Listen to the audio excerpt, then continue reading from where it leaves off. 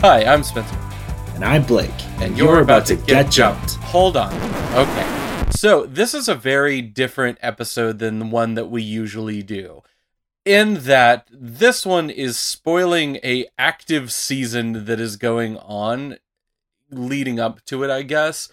So, we decided to do this because we were given the very unique chance. If you haven't listened to it yet, you should go listen to it, where we interviewed 3 of the huge voice actors that are working on the American dubbed version of My Hero Academia Season 5 that is coming out right now. Because of that, we were like, hey, we should do a My Hero Academia recap. And because of that, we are going to be spoiling all of the seasons of My Hero Academia in one episode. Yeah, it will not include anything from Season 5, which is the new one that's just now coming out.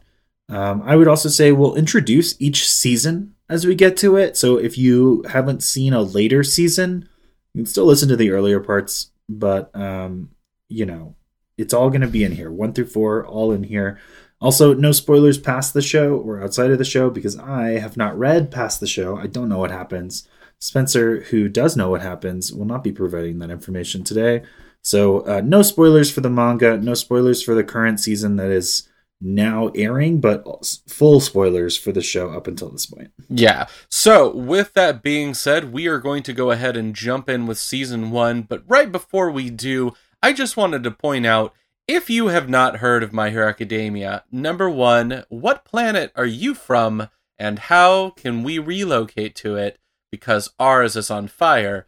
But number 2, if you are into superheroes or you're into high school hijinks and fights, both of those things are going to be what you're going to get out of this show. So if the only thing that you're looking for here is a recommendation on if you should watch this show or not, our recommendation is yes.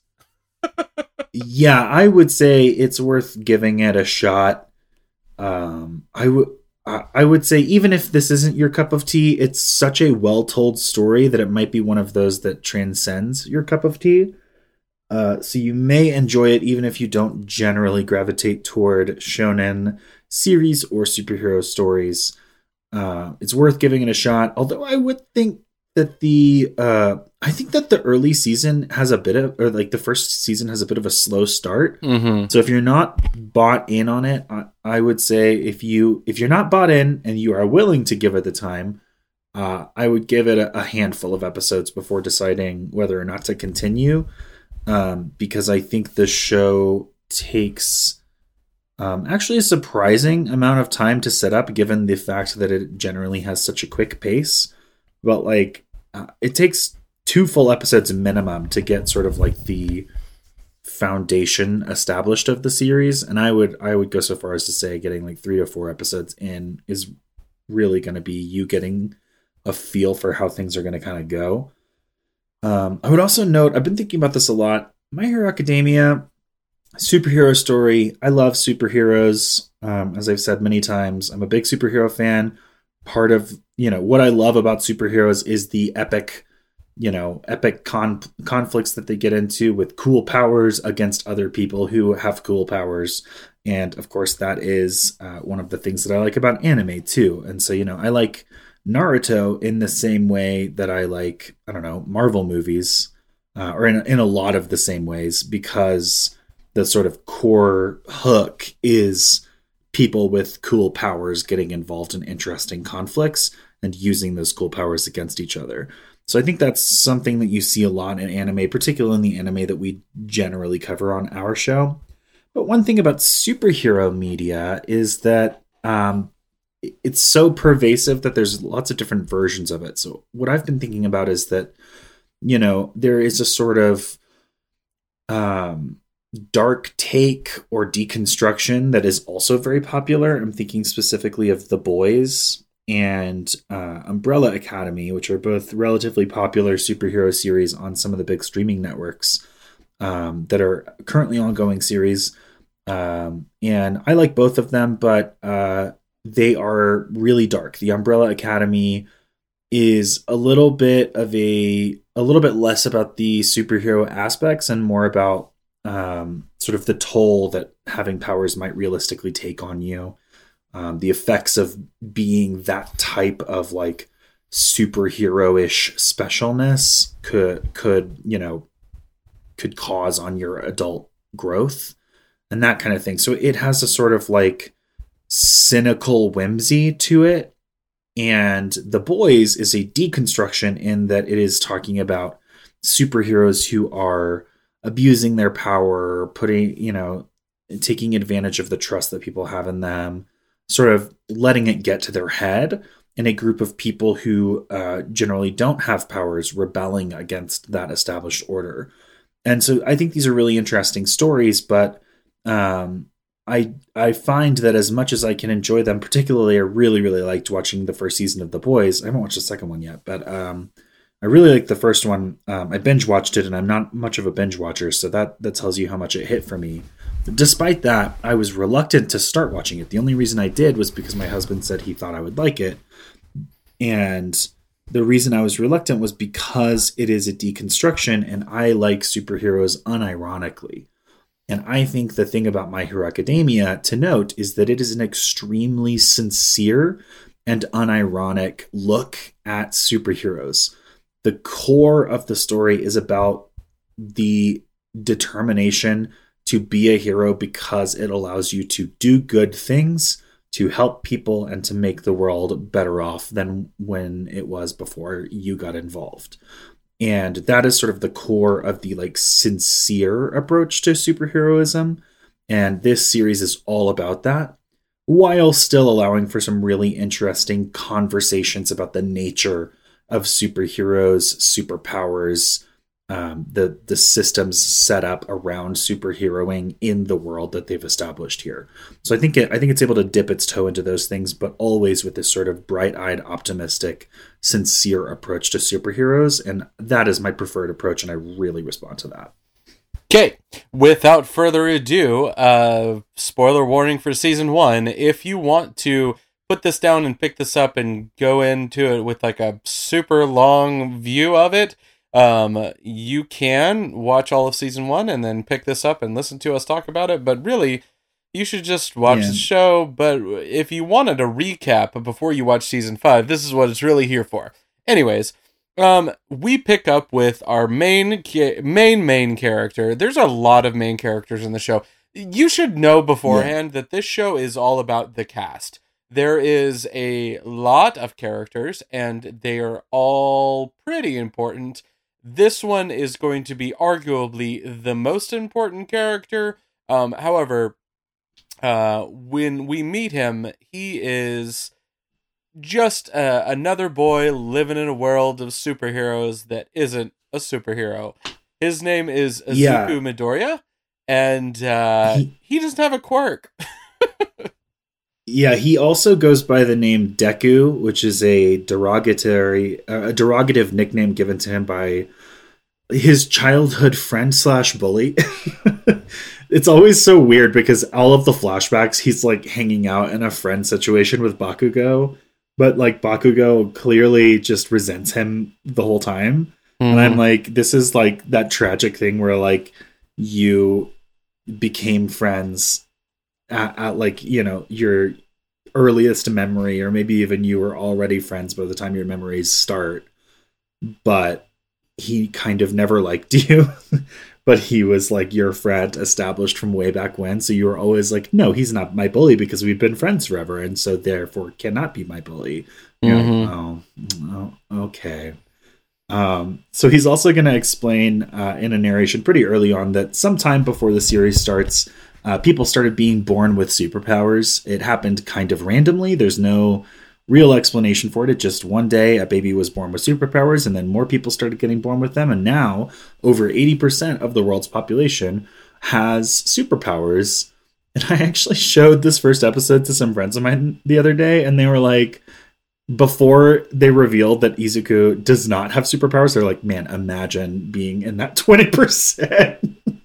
It's like, yeah, imagine. So, yeah, the superpowers are called quirks, and Izuku does not have one. But he also is obsessed with the most popular hero.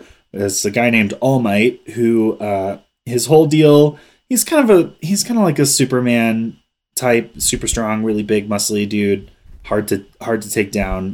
Definitely doesn't have like all the flying and heat vision and all that stuff that Superman comes packaged with, but sort of the big strong symbol.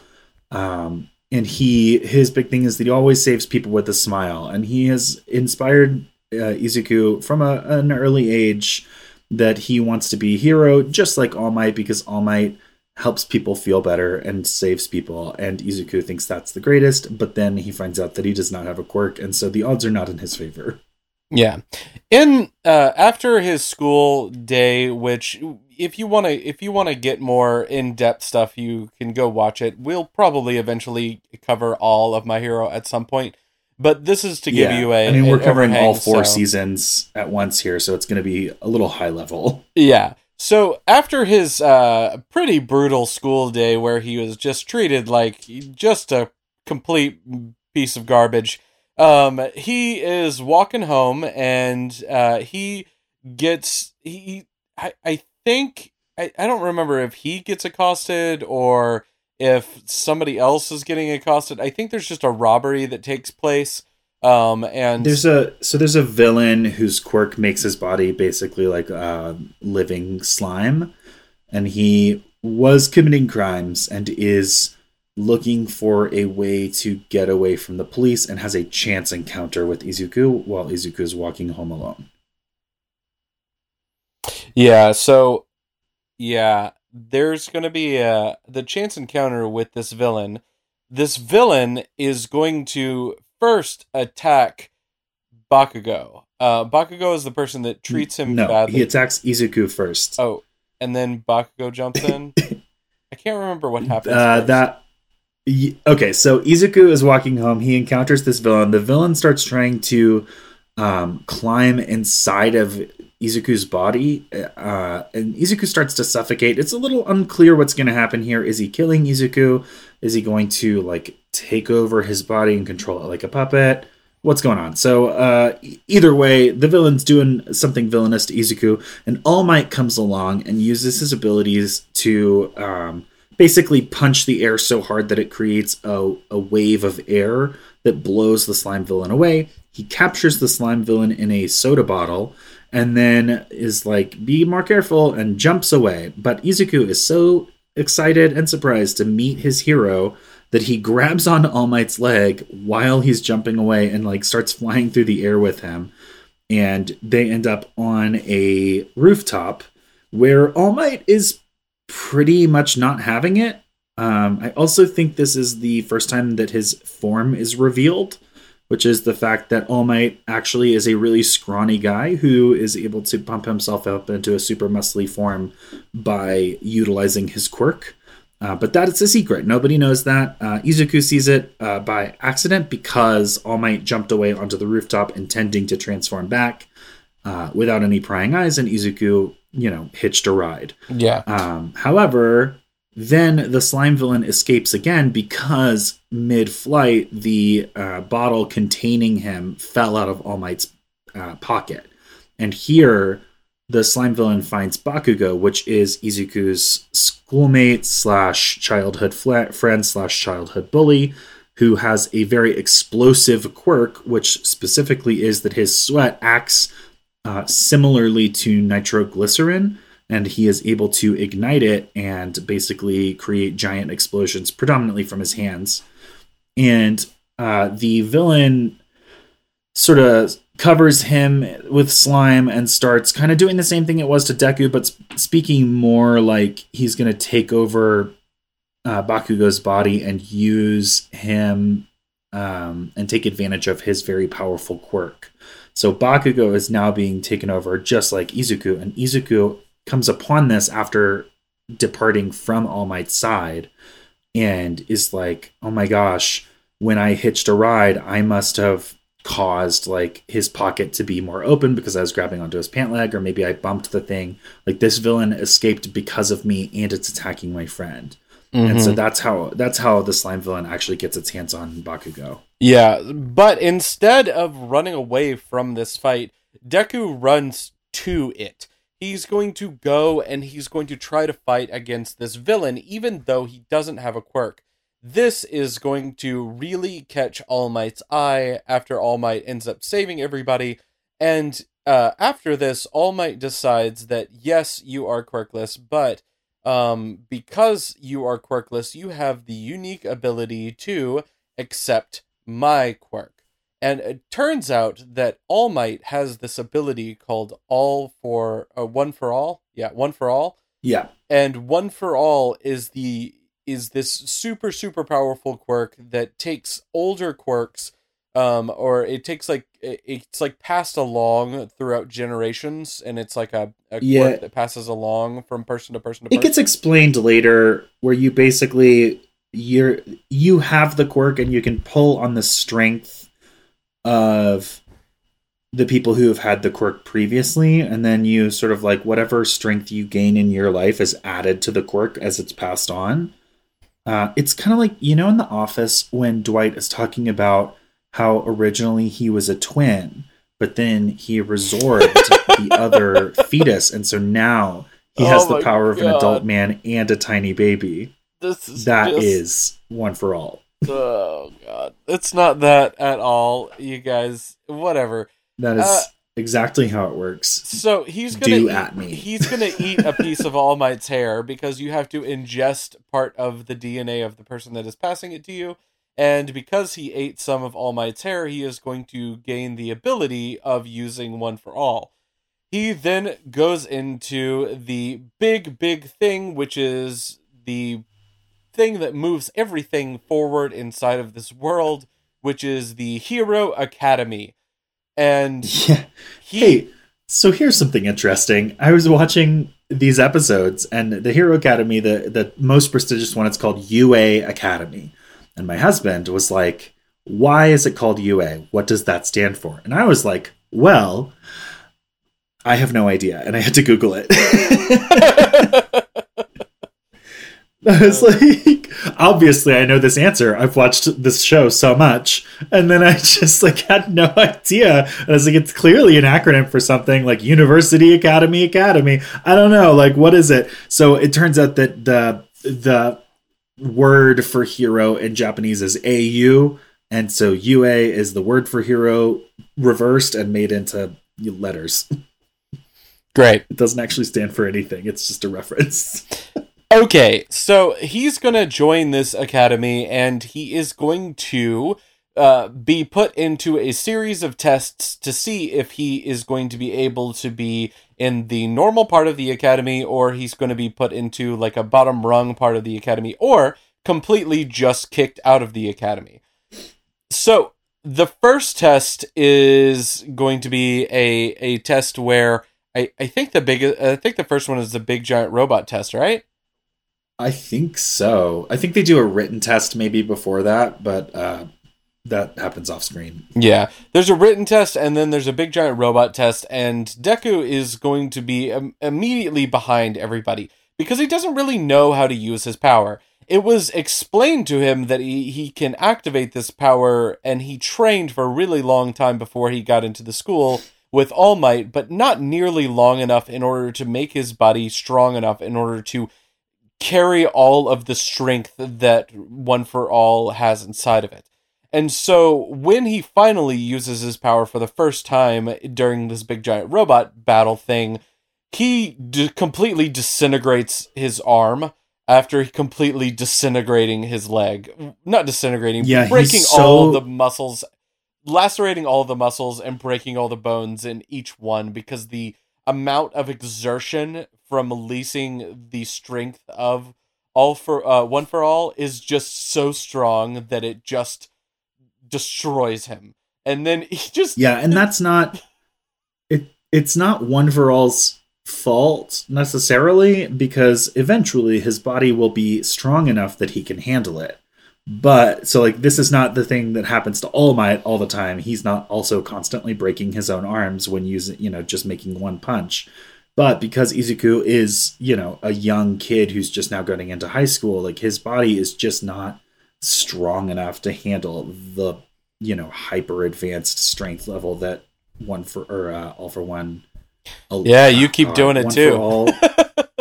Yeah, I can't. I It's think All it's for One for All, right? One for All. It's one, no, because All for One means everything for me, right? That's the villain. Yeah, it's Do One not for All. talk to us about how dumb we are at this, people listening.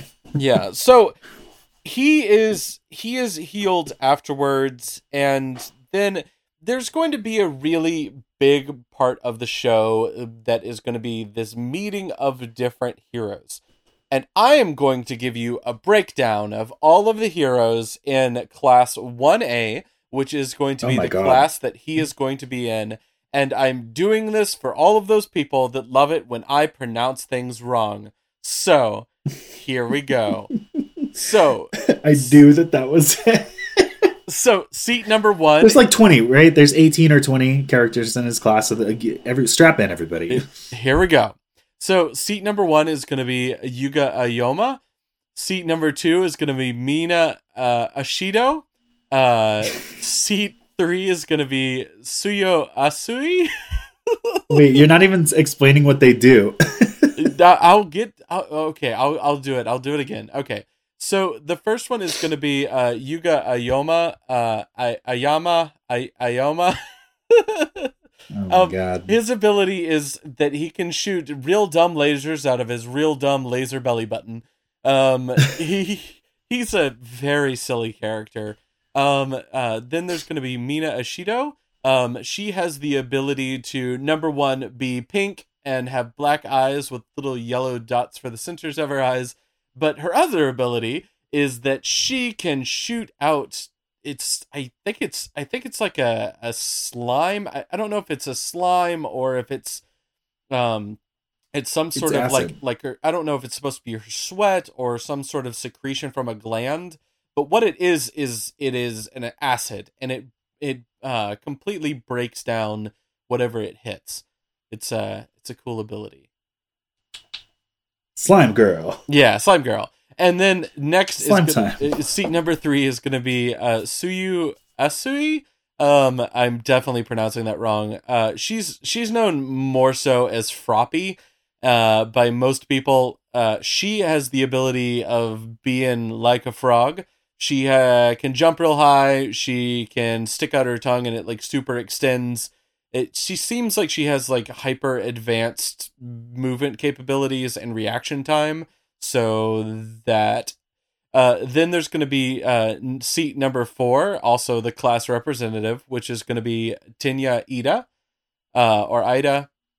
He has the ability of these like it's like motor engines, exhaust engines that stick out of the back of his legs, and they make him go super fast. So he can basically release exhaust jet propulsion from his legs and run super duper fast. It's a super weird quirk, but there's lots of weird quirks.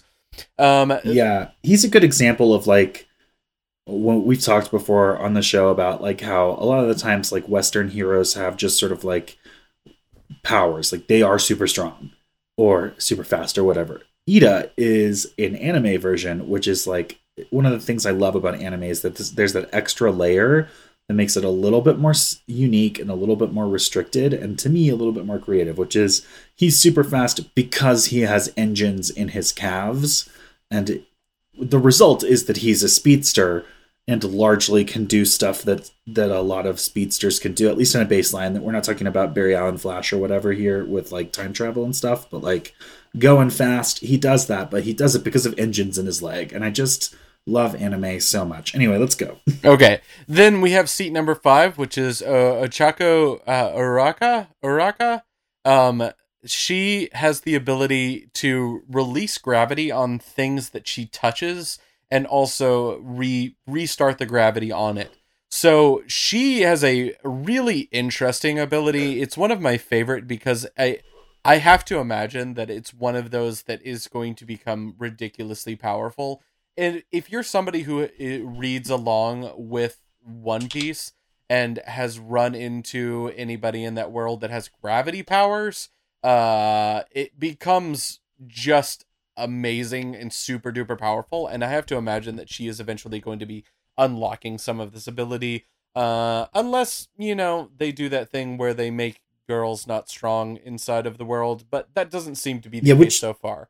Yeah, the Zero series does not seem to be doing that. I did notice on my recent rewatch that like most of the story focuses on the boys, which is not atypical for the medium, but it is a little bit disappointing when a story like this has such good girls in it too. But there's still sort of like the main characters out of the ensemble cast are like a trio of boys. But that said, and in there, I would say their powers are maybe some of the bigger, flashier, like less ambiguously strong ones. But all the girls also have good powers except the invisible one. Yep. Then we have seat number 6, which is going to be Mashiro Ojiro. He has the ability of he has a tail. I'm just going to leave it like that. Yep. It's cooler than it sounds, but that is what it is. Yep. Then we have seat number 7, Denki Kaminari. He has this ability called, I think it's static is his ability. It's just, he can release discharges of electrical energy that he stores up within his body. It is a really cool ability that he is honing in the most recent arc. There's the most recent arc does a really cool job of them breaking down their powers into a more succinct power. By the way, most recent arc that I mean is not going to be the most recent arc in the manga. The manga's way further than this, but season 4 of the most recent anime season that completely came out, there is a big jump in power level where these characters are really starting to learn what their abilities are and getting they expounding on these abilities to make them more and more powerful. Next one is going to be seat number 8, Ejiro Kirishima. He has the ability of hardening his skin. He can become basically harder than a rock at some points.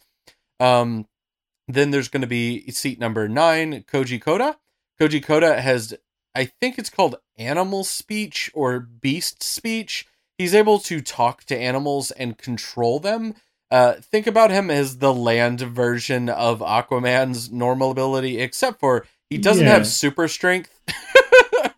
So, well, he didn't grow up in the deep pressures of the ocean, so where would he have gotten that strength from? Yeah. Then there's seat number 9, Rikido Sato.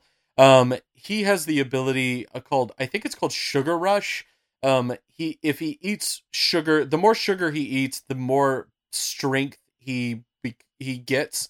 So he can go into like a super, super strongman mode if he eats lots of sugar. Seat number 11 is going to be Mizo Shoji. His ability is that he can grow additional appendages that can have like eyeballs at the end of them, like fingers at the end of them. He has the ability to just kind of like grow additional limbs as needed. It's a really weird ability. They haven't spent a lot of time on him, but I think that's one of the coolest abilities from Class 1A. It's one of those that feels like it could get out of control if they don't if the author doesn't iterate carefully on that. Okay, then we have Kyoka Jiro. She has this earjack ability so that she can basically plug into any inanimate object and hear through it. She also has this, I believe she has like a discharging ability. I don't completely remember. She's one of those that I don't feel like they've spent enough time with. But anyways. Yeah, her earjack, she can plug it into things and it kind of works a little bit like Toph from Avatar: The Last Airbender, where Toph sees through the vibrations in the earth that are caused when people, step or move around on the earth.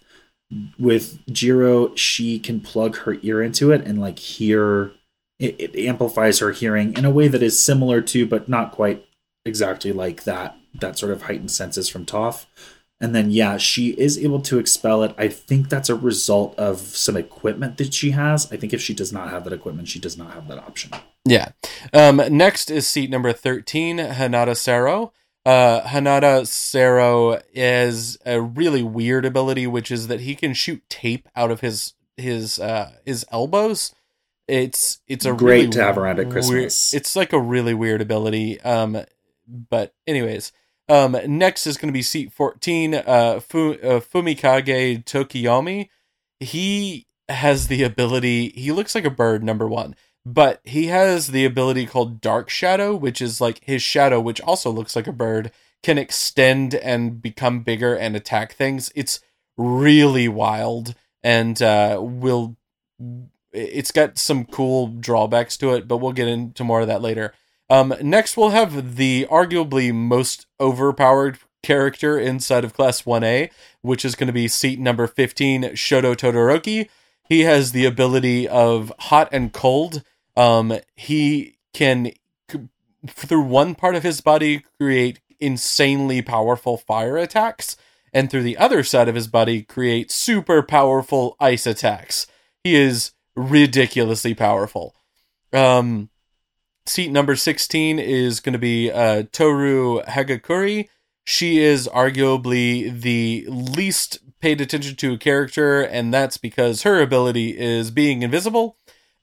She can not become uninvisible, so she's just always she's invisible. Now that you say that, she's probably the only person in this group of main characters that I could not tell you anything about her other than her power. Yeah. Then we have Katsuki Bakugo.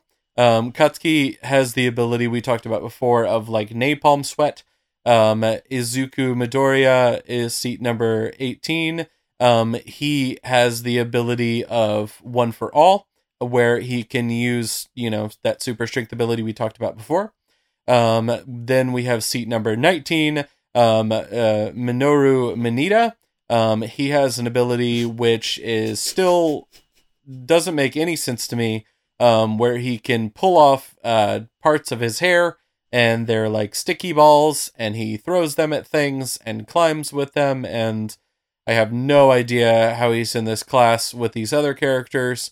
But well, so's the Invisible Girl. So I mean, like, arguably, what did she do during the robot test that made her one of the 20 best? Yeah, but think about like her power is insanely powerful if you really think about it too. Like, yes, it's not destructively powerful, but as somebody like if you need a stealth mission, she is like the best powerful you can possibly have, basically. Yeah. And then the last one, which is going to be seat number 20. Is going to be Momo Yoruzo. She has a really cool ability, which is that she can manifest things through her skin that she thinks of by using her metabolism to create it. She can basically make whatever she wants out of her body. That includes like guns and also like pens or whatever she wants to make. And she like expels inanimate objects from her body by transforming them using her quirk out of her, like basically out of the energy that she has from like eating and stuff. Yep. And that is all of your main characters inside of Class 1A. And that takes us to the first main thing that is going to happen in the pinnacle of Season 1, which is that they're going to be training throughout all of Season 1. But at the end, they are going to be doing this rescue mission that's going to be one of their missions tests that they have to pass. Inside of this mission, they are attacked by a group of villains known as the... I guess they announce themselves as the like League of Villains or whatever. Yeah, they do. Inside of this fight, and they are going to come and attack Class 1A. Before they are taken out, though, All Might is going to show up, and All Might gets into a fight with a big burly monster that they have brought with it called a Nomu. This Nomu has the ability that it can regenerate, and it can become stronger as it needs to become stronger. This is going to be a lot of people's first introduction to insanely awesome fights that are going to be inside of My Hero Academia. There's going to be a lot of cool fights up to this point, but this was the one that separated this show from the pack and had a lot of people like, oh, this is a show that has one of the best fight sequences I've ever seen in anime ever, and it is the fight between Nomu and All Might. It is insane. You should look it up if you just want to relive it, or you should get ready if you're going to go watch it for the first time. It is fast-paced, as well as being like all out, as well as being one of the things that makes this show so good, which is characters having limitations, but pushing beyond their limitations as far as they can inside of the world until they either bend or break. And this is going to be a moment for All Might where he bends to the situation and he almost breaks, and it is such a good tension as well as just an insane fight sequence. This is something I've been thinking about a lot too, in addition to me talking about like the sincerity of this series. At the beginning here, I've been thinking a lot about one of the things that really stands out in my mind is that My Hero Academia is about characters who are just absolutely determined and expressing that determination, not letting themselves fail and sort of pushing through their limitations. In fact, there's a motto in the series called Plus Ultra Go Beyond, which is what they say. It's, I think, the school motto for UA, and it just means pushing past your limits. And that manifests in the story over and over again. But the reason I've been thinking about it so much is that this is not unique to My Hero Academia by any stretch of the imagination. The like absolutely determined won't quit because they just believe too much that they should succeed, and frequently pushing through until they do actually succeed is actually like a trope of shonen protagonists, to the point that it's a little bit tired. And I've been thinking about that in the perspective of this series. Like that is also something that you can say about Naruto. Naruto has that exact character trait of being just so determined that he's going to keep pushing until he gets what he's trying to achieve. And, this is just, I mean, if you go through all the shows that we've covered in our podcast coverage, you can probably pick out no fewer than one character per series. And I mean one prominent character who shares that trait. So then, like, what it's been making me wonder, and I don't know that I have the answer to this exactly, is why does it work so well here? In so many places, it stands out as just sort of like the standard shonen protagonist personality, is that they are optimistic and determined, regardless of whatever odds they're facing down. And it can be really cool. And it can also be tiresome. I would say Naruto is both. Sometimes I find Naruto's optimism and determination really inspiring. And sometimes I'm like, okay, this is just the thing Naruto does. And it's not that not a really creative way around whatever, situation he's resolving. But with My Hero Academia, my suspicion is that I think that the creator of My Hero Academia is so good at utilizing that determination in the context of these characters and what they're doing in the world. And it is so applicable to the idea of being a superhero. Like the whole point of being a superhero is being determined to do good for its own sake, and being determined to save people because the alternative is terrible. And so, that idea of determination and no space for failure makes a lot of sense in a superhero narrative. And I think that it just lends itself particularly well. And then the author is so good at bending the story in such a way that it just twists around this motif, and it twists around this sort of like thematic synthesis that he just consistently makes the act of them pressing through their limitations an emotional breakthrough moment that I've been brought to tears multiple times watching this series. And like, it is so frequently tied to these characters' determination. And again, it's not unique to the series, but I think the series does it in a way that makes it feel fresh and new and just so effective. And this is really, I would say, the first big example of this. Because the other thing is that Nomu is not a regular villain. Nomu is a monster created in a laboratory by taking quirks that were selected because they would be good against All Might specifically. So, like, one of the quirks that they bring up a lot with this Nomu is that it has shock absorption, so that All Might's superpowered punches don't affect it nearly as well. But in the fight, All Might, they tell that to him, and it's got, super strength, and it can regenerate, and it's got all these things that are going to make a really strong guy like All Might have a hard time beating him. But All Might's just like, okay, well, you said shock absorption, you didn't say shock nullification. So all I have to do is punch past his limitations of absorbing my blows, and then they'll start working, and I will win. And it's just so fucking good, even though it's a really simple solution. Yep. That takes us into Season 2, so if you are somebody who doesn't want Season 2 spoilers, this is where you check out. If you are on board, you can go ahead and get, not gonna have a ton of stuff for this season, because this season is really about two things. The first thing is going to be a big giant sports festival, and by sports festival we mean tournament arc. It is such really a good tournament arc. Yeah, it's one of the best tournament arcs that I've seen probably ever in an anime. It is really, really intriguing. There's going to be a lot of back and forth. There's going to be a great breakdown of what happens to our main characters. A lot of different ones are going to have huge pieces of growth that are going to happen. Two of which are going to be both Midoriya as well as Todoroki. They're going to both have really, really big jumps in their plot arc about their story and who they are as people. Yeah.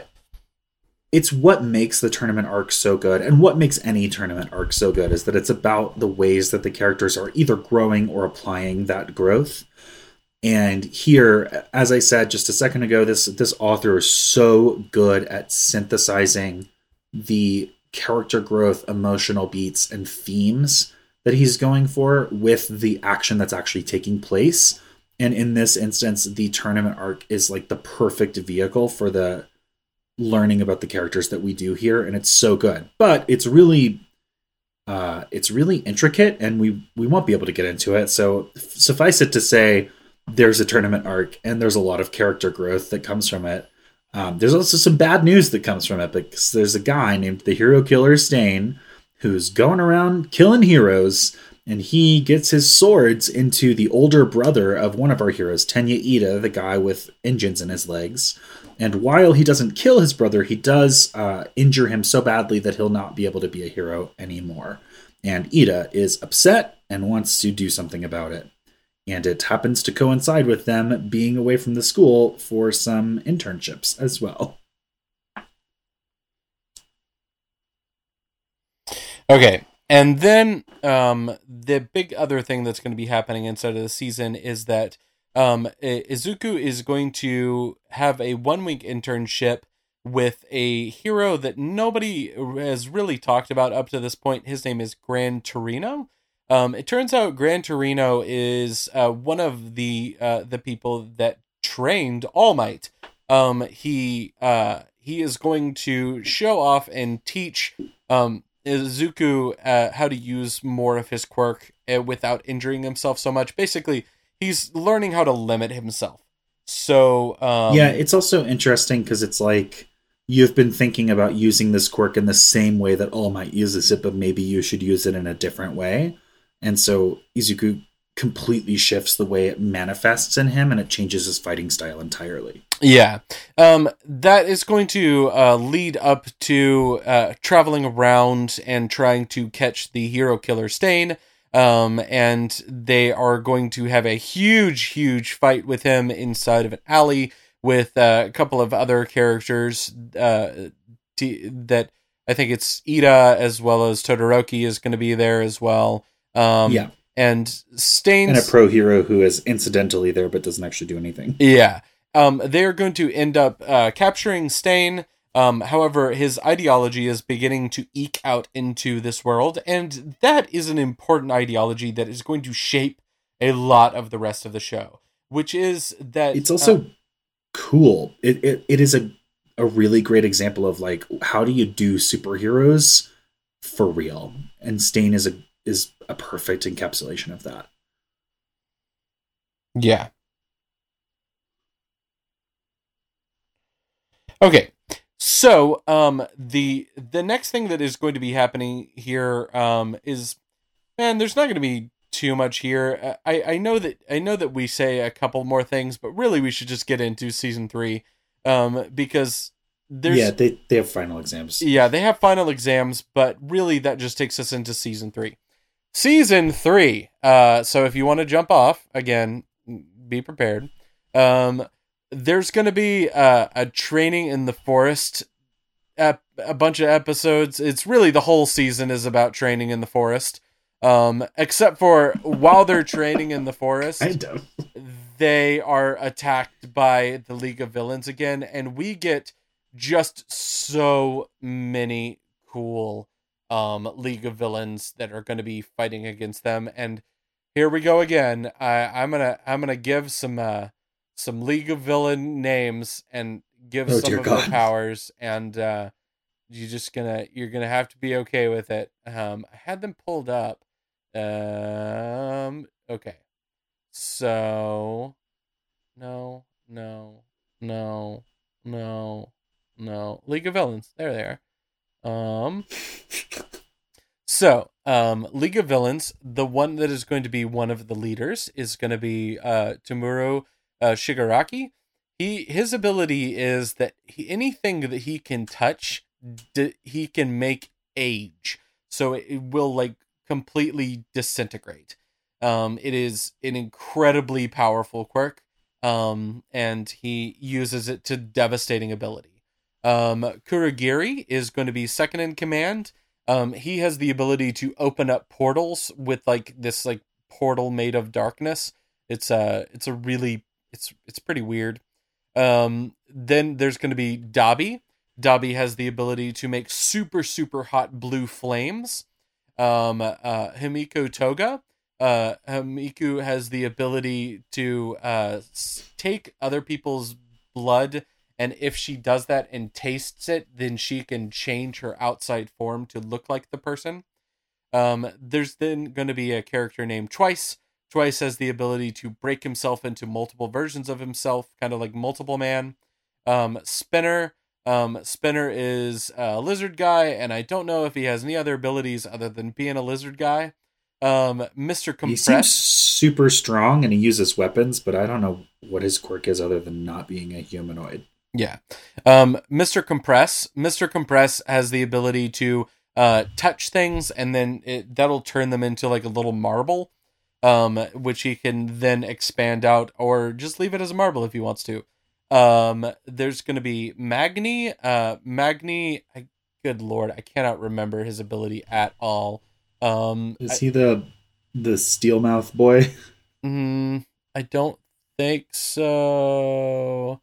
There's one that's like all wrapped up in like a leather bodysuit, and then like steel blades spew out of his mouth. Yeah, hold on. I think, he has the Magnuson quirk. He's the Magneto quirk guy. There's going to be Muscular.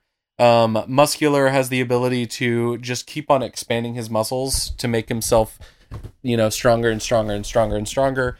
Then the one you're talking about is named Moonfish.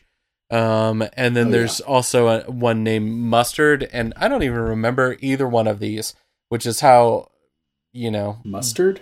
Yeah, I'm assuming he was the one that made all the gases.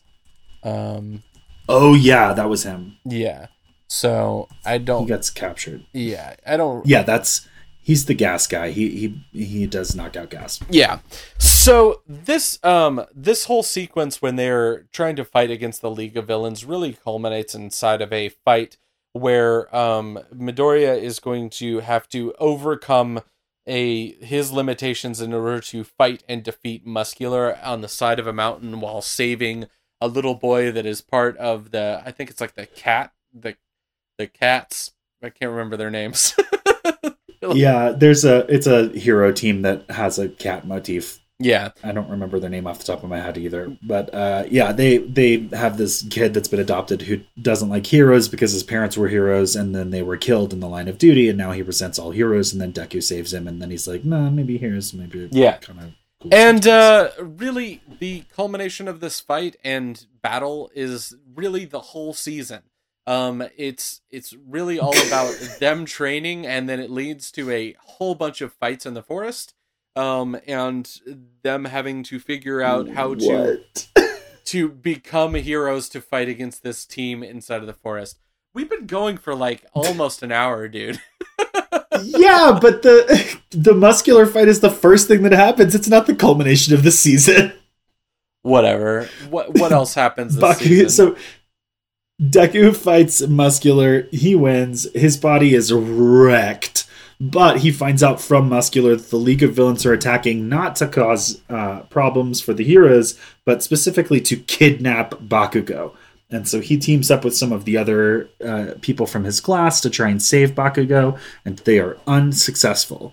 So then Bakugo is taken by the League of Villains. Oh, God. Who tried to convince him forgot that this part happened in Season 3. I thought it happened in Season 4. Man, I have my seasons all fucked up. No, there's the whole other sequence, which is the capture. There's so much more. That's why you were like, it all just is them training in the woods. And I was like, not really. Yeah, I forgot that the rest of the season is like a rescue arc to get back their comrades that were captured in the forest. Man, I thought that was Season 4 for some reason. Nope. So, Bakugo gets captured by the League of Villains, who are like, you are a volatile motherfucker. I think you would fit in here. And Bakugo is like, I think you're very wrong, and I want to fight all of you now. And then the pro heroes show up and rescue him. And also several of the students, led by Deku, also are trying to rescue him, which is definitely a no-no because they're already kind of on thin ice for all the bad things that have been happening at school, some of which they're not responsible for, but they've been getting themselves involved in ways that have made a real liability issue for the school, and so they're supposed to be being on their best behavior, but instead they sneak out to save their friend. And so the pro heroes show up at the League of Villains hideout to rescue Bakugo. The students show up at a different location that turns out to be a Nomu factory, and then this horrible man called All For One shows up. And that sounds familiar because Spencer and I kept fucking messing up earlier this episode at saying that's the name of All Might's power. So All Might's power is One for All, which allows him to get stronger because of the people who had his quirk before him. All For One has the ability to take and disseminate quirks. So he can steal people's quirks and have them for himself, and I believe he can also give quirks away. Yeah, because we will. Yeah, we find out at some point that actually All For One created One For All by giving his quirkless brother the ability to have a quirk, and the quirk he got was passing his strength on to someone else, and that eventually led to Deku, who is way later we find out is the 9th person to have One For All. Yeah, it is. It is a huge plot moment inside of the show. There's also going to be the most masterful, insane fight, which is going to happen at the end of this season, which I was convinced happened in Season 4, but apparently happens at the very end of Season 3, which is the fight between All For One and All Might is unreal. It is... Yeah, this is edge of your seat stuff. Like, I literally had my hands covering my mouth while I was watching this because it was so intense. Yeah, it also has the United States of Smash that happens inside of this fight, which is just like him punching with the last of his strength and all of the strength that had come before him into All For One and just smashing him across. And All For One is defeated and captured and put into a prison, and that takes us into Season 4. Not quite. Bakugo is going to have a fight with Deku also. Yeah. Okay. That also happened. That's a huge thing. So just look at the notes. I made the notes for both of us. Nah, I can't read. So in his fight with All for One, All Might burns out the last of his power, and in fact he returns on camera to his scrawny form, which is a huge revelation for the world. And it's kind of an intense moment because they're like, All Might is known as the symbol of peace because he's been around for so long as a symbol that heroes will always be there to protect you. And now on camera, he has inadvertently revealed that he is not this big, strong figure that everybody has thought of him as. But the good news is that that's in the context of him beating a really dangerous villain and rescuing a lot of people in the process. And so it's kind of one of those things where it's like, this is a reveal that really shook people's perceptions of heroes, but a lot of people were still convinced that heroes are great news because of the context around it. But now All Might's not there to protect them anymore, and what are we going to do? Yeah. And he also points at the camera and is like, now it's your turn. And everybody is like, that means we all have to be good people. But Izuku knows that he's actually speaking directly to him about how he, as the successor to One for All, must now be prepared to step up and soon.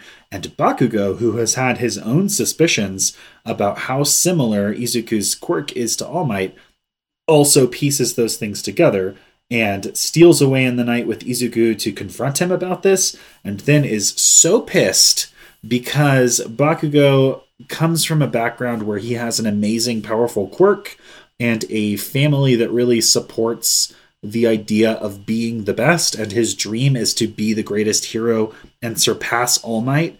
And now he's just found out that his fuck up friend from childhood, who he always looked down on, is the actual literal successor to his hero, and he has trouble with it. So the two fight, and it is one of the best fights. It's so well animated. It's insane. It's so good. And then they kind of get their aggression out, and Bakugo's like, look, I'm not going to tell anybody your secret, but I'm still mad. And then, yeah, that's it. Okay, fine. That takes us into season 4. If you are somebody who is behind on a season, you should check out here. But this season has been my favorite animated season so far, by a large margin.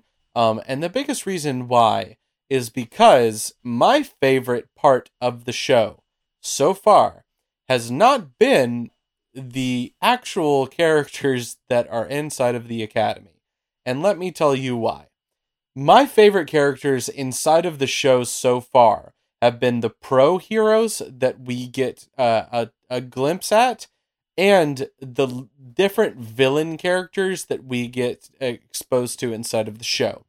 And we get a full arc and background of a character that we have not seen before as a villain. And we also get the story of a couple of other heroes that are just so interesting. Fat Gum is one of my favorite characters inside of the season by far. His power is so weird, so good, and so awesome. Also, the Big Three's abilities, all of their abilities are so cool. And a character that I'm going to introduce now, which is the main big villain for this season, his name is Overhaul, and his ability is insane. His ability is that he can touch things with one hand and tear them apart, and touch them with the other hand and put them back together. So he uses this ability. First and foremost, he uses his ability when he goes and meets with the League of Villains. He's telling them that he needs to team up with them in order to become more powerful. The League of Villains basically tells him to screw off and attack him. But when they attack him, he just completely kills the magnetism guy. He just straight up murders him. Yeah, he just touches him and his upper body explodes.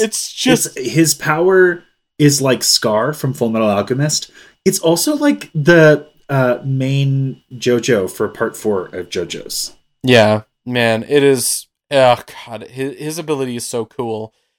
Meanwhile, at the school, the characters are meeting up with upperclassmen, and the upperclassmen are going to invite them along to be a part of the different hero organizations that they are interning and working with. Mirio is going to take Izuku to work at the place where he works, which is going to be with Sir Night Eye.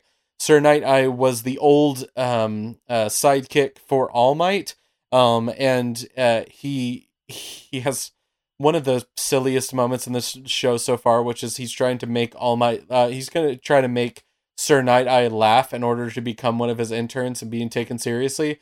So he does an All Might impression, which is like him just turning his face into looking like All Might's face. Just ridiculous.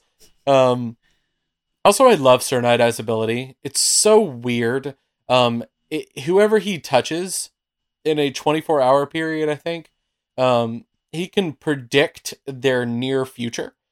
And if he wants to, he can peer further into their future, but he doesn't like to do that because he thinks that he can't tell if it like will create their future or if he's going to be influencing their future if he knows too far. But he touches Deku in order to use this ability, and it's like a film reel playing in his brain, so he sees everything that Deku is about to do. And Deku tries to like jump around the room and touch him or like get him in order to prove his strength. And Sir Night Eye is able to avoid all of this because he can predict what is about to happen. Yeah, his quirk is also sort of central to one of the main themes of this story, which is again that he and All Might used to work together, but they are estranged currently because he foresaw the exact challenges that All Might is going through now. And that was one of the last times, or maybe the last time, that he used his quirk to peer further into the future. And so because of that, All Might was basically like, well, that's not necessarily set in stone, and I need to be a hero, so I'm going to still do what I'm going to do. And Sir Night Eye was like, you're gonna end up hurt. You're gonna end up revealing your true form to the world and causing all these problems. You're gonna end up eventually dying from the injuries that you sustain in your fight with All For One. And they're upset because Sir Night Eye loves All Might so much that he can't stand the thought that All Might's gonna die, and he feels at once mad at All Might because he saw All Might's death and warned him against it, and All Might just did it anyway. But in a much more serious sense, he feels that the future that he sees, perhaps his quirk isn't seeing the future, but setting the future in stone. And so potentially he might be looking into the future to see if somebody dies, and when he sees that, then they will inevitably die because he saw it, and he can't be sure that it wouldn't have happened if he hadn't looked into the future. Yeah, so it's a weird fundamental juxtaposition self-doubt. Yeah. You what? I said it's a weird juxtaposition for a character. Yeah. And it's also like, maybe, but I don't know, that you can't prove the negative. You can't see what happens if you did something opposite of what you did, right? Okay. So like, I understand that conflict. It's really interesting, and it's sort of like foundational to his arc here. So then we are going to get our main goal of our villain overhaul inside of the season. His goal is that he wants to make more people less powerful. And so the way that he is going to do that is he doesn't want to make them more powerful. He wants to corner the market on taking away powers and giving them back. And so, and that will make his underground organization like the most powerful underground organization in the world. And so how he's going to do it's a version of the Yakuza that's changed with the advent of Hero Society. Yeah, so what he is going to do is he's going to be creating these bullets that can take away people's quirks. There's going to be a cool fight that happens. It's not important unless you're really jumping into the season, other than knowing that these are these bullets. And you're also going to get a really cool growth moment for one of these characters. But anyways, that takes us into the main thing that is going to be happening at the start of this season, which is they are looking for this young girl that has been traveling with Overhaul. and her ability seems to be driven from this little horn in her head, but we're not 100% sure what she does, other than they know that she has been captured and taken away, and they need to save her somehow. There's a brief meetup moment between Mirio and Izuku where they are like, she's in trouble, we need to help her, but she's like, don't worry about helping me, and just goes off with Overhaul because she has been horribly abused by Overhaul and treated terribly, and so that's her lot in life so far. Yeah, it's an interesting hero moment because Izuku is like, this is a girl that clearly is afraid and is asking for help, and I, as a hero, can't look the other way. Whereas Mirio, who's with him, is like, this is a girl who unfortunately is with the guy that we are staking out, who is the leader of a criminal organization, and we don't have any proof on him yet to take him down. So if we get involved now, the investigation is shot and he will walk free. But if we keep watching at the expense of letting this girl go now, we might get the information we need. Then we can raid his compound, shut down his organization, and rescue her. Yeah. And so there's a really cool interplay. It doesn't get a ton of time, but I like that, like, they're both being heroic in different ways. Yeah. That leads to the main fight inside of this, which is the raid that happens between a bunch of pro heroes and also some heroes that are given status to go in as well with these pro heroes in order to take down Overhaul's organization. There is a massive fight. If you have not seen Season 4, you want to remember them. There are a lot of very good fights that happen. One of my favorite is with Fat Gum, as I mentioned before. There's also a truly amazing one between Overhaul and Mirio. There is also a truly amazing one between Deco and Overhaul. There is also there's a bunch of very, very good ones. And you should definitely watch them. But it leads to the conclusion, which is that Overhaul is defeated because Deku gains the ability for a short time because he is with the little girl, and the little girl has the ability to rewrite history, or not rewrite, but rewind history is what I meant to say. Yeah, I think her quirk is called Rewind. She is Orihime, although we don't know that yet. Yeah. She if she could turn back time, if she could find a way. Yeah. So the bad news is that her quirk, she doesn't really understand it. It activates basically based off of her emotional reactions and not at will. And so she can rewind things and people around her, I think specifically that she's like in close proximity to, but then she can't turn it off. And the distress of realizing that she is rewinding someone without knowing how to turn it off sort of heightens the fact that it's not getting turned off. And so she's like trying not to use her power because she might rewind you out of existence. And the drug that Overhaul made is utilizing her quirk's ability. Somehow it is not specified or even attempted to be hinted at, but somehow they utilize the fact that she can rewind people to help refine a drug that can remove people's quirks. It basically rewinds the part of their system that is the quirk back to before the quirk manifested. And I'm assuming it's also part of the cure, which rewinds somebody back to how they were before they had their quirk taken away. I'm definitely inferring a lot there, but that's the impression that I got. That's why they had her. That's why she was being abused. But because she's able to rewind someone, she basically sits on Izuku's back while he fights. And so he is able to essentially do moves that would tear his body up, maybe beyond repair. But she's rewinding him as fast as he's damaging himself. And so he's able to fight through it, and that's how they beat Overhaul. And if it weren't for that, they would not have beaten Overhaul.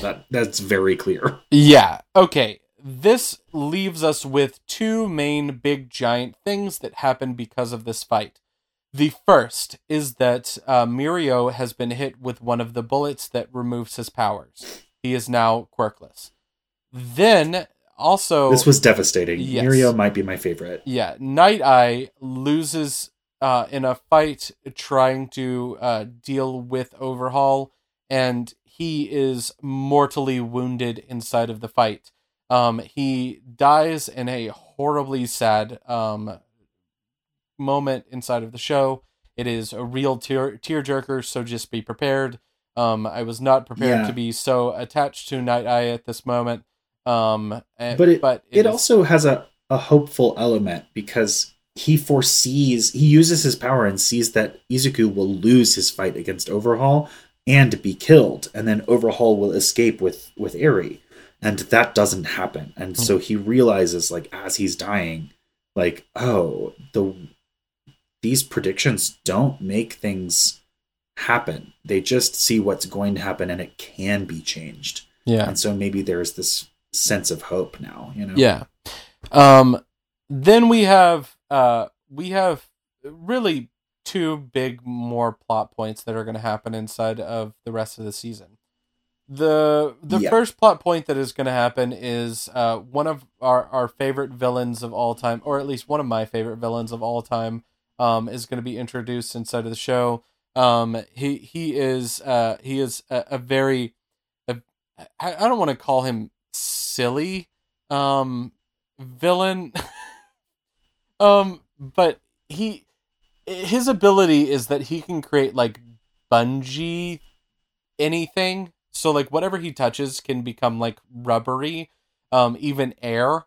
And his name is Gentle Criminal. And he is going to fight with Deku a couple of times in a sequence where Deku is chasing him and trying to prevent him from stopping the music festival that they're throwing to make Eren happy, Eri happy for the first time, because they haven't been able to get her to smile, and they want her to experience some kind of joy in her young life, because she has been completely horribly treated so far. He wins. Also, they have a music. Oh, yeah.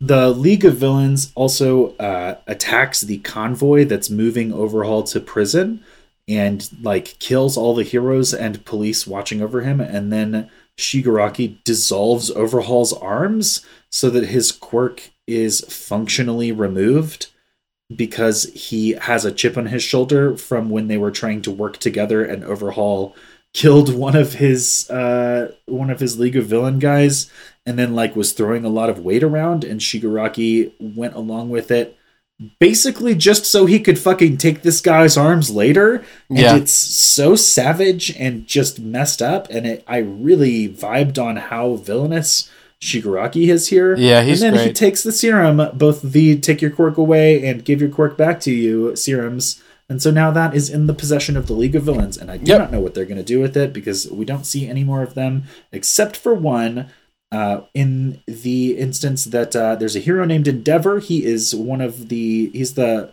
fire and ice guy in Izuku's class. He's his dad. He's a big fire boy. He's kind of an asshole, and he was the number 2 hero, but now he's the number 1 hero because All Might, who was the number 1 hero, is retired. And the problem is that Endeavor is kind of an asshole and everyone knows it, versus All Might, whose whole deal was like saving people with a smile and was like, you know, projecting optimism and hope out. Endeavor is not that. And now he's kind of feeling the weight of being number 1. He meets up with another hero named Hawks, who is so cool, but, we don't have a lot of time for Hawks because then they get attacked by a Nomu. We've seen Nomus before, and indeed since the first one that we mentioned. This one, I guess, is called High End, and it is super dangerous, and Endeavor has to go all out in his fight against it. Yep, and that's the end of that season. Yeah, he barely wins, and then Izuku has a dream, a special dream that they'll go more into in season 5. Yeah. So that's it. This is going to be our primer. I know it was down and dirty, but if you just want a quick primer to get you ready for season 5, this is an hour of 10 minutes that you'll never get back. So anyways, this is about the length of 2.5 episodes in exchange for the content of 90 episodes. All right. We will see you for normally scheduled programming later this week. Bye.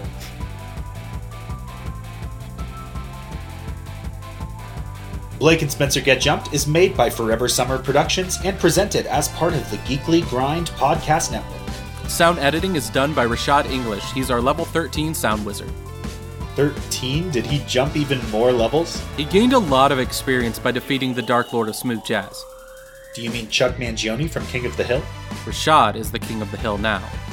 Damn it, Bobby. Anyway, our podcast is ad-free, and if you want to keep it that way, please consider supporting us on Patreon. Follow us on Twitter at B&S Get Jumped. Like us on Facebook at facebook.com/Blake and Spencer Get Jumped. Or talk to us on Reddit at reddit.com/r/getjumped. Also, we have a Discord server. You can find the links to that on all of our social media platforms. If you like the show, please like, subscribe, and leave a review. Reviews help other listeners find our show. New review episodes come out every Monday, and new rewatch episodes appear every Friday. And hey, thanks for listening.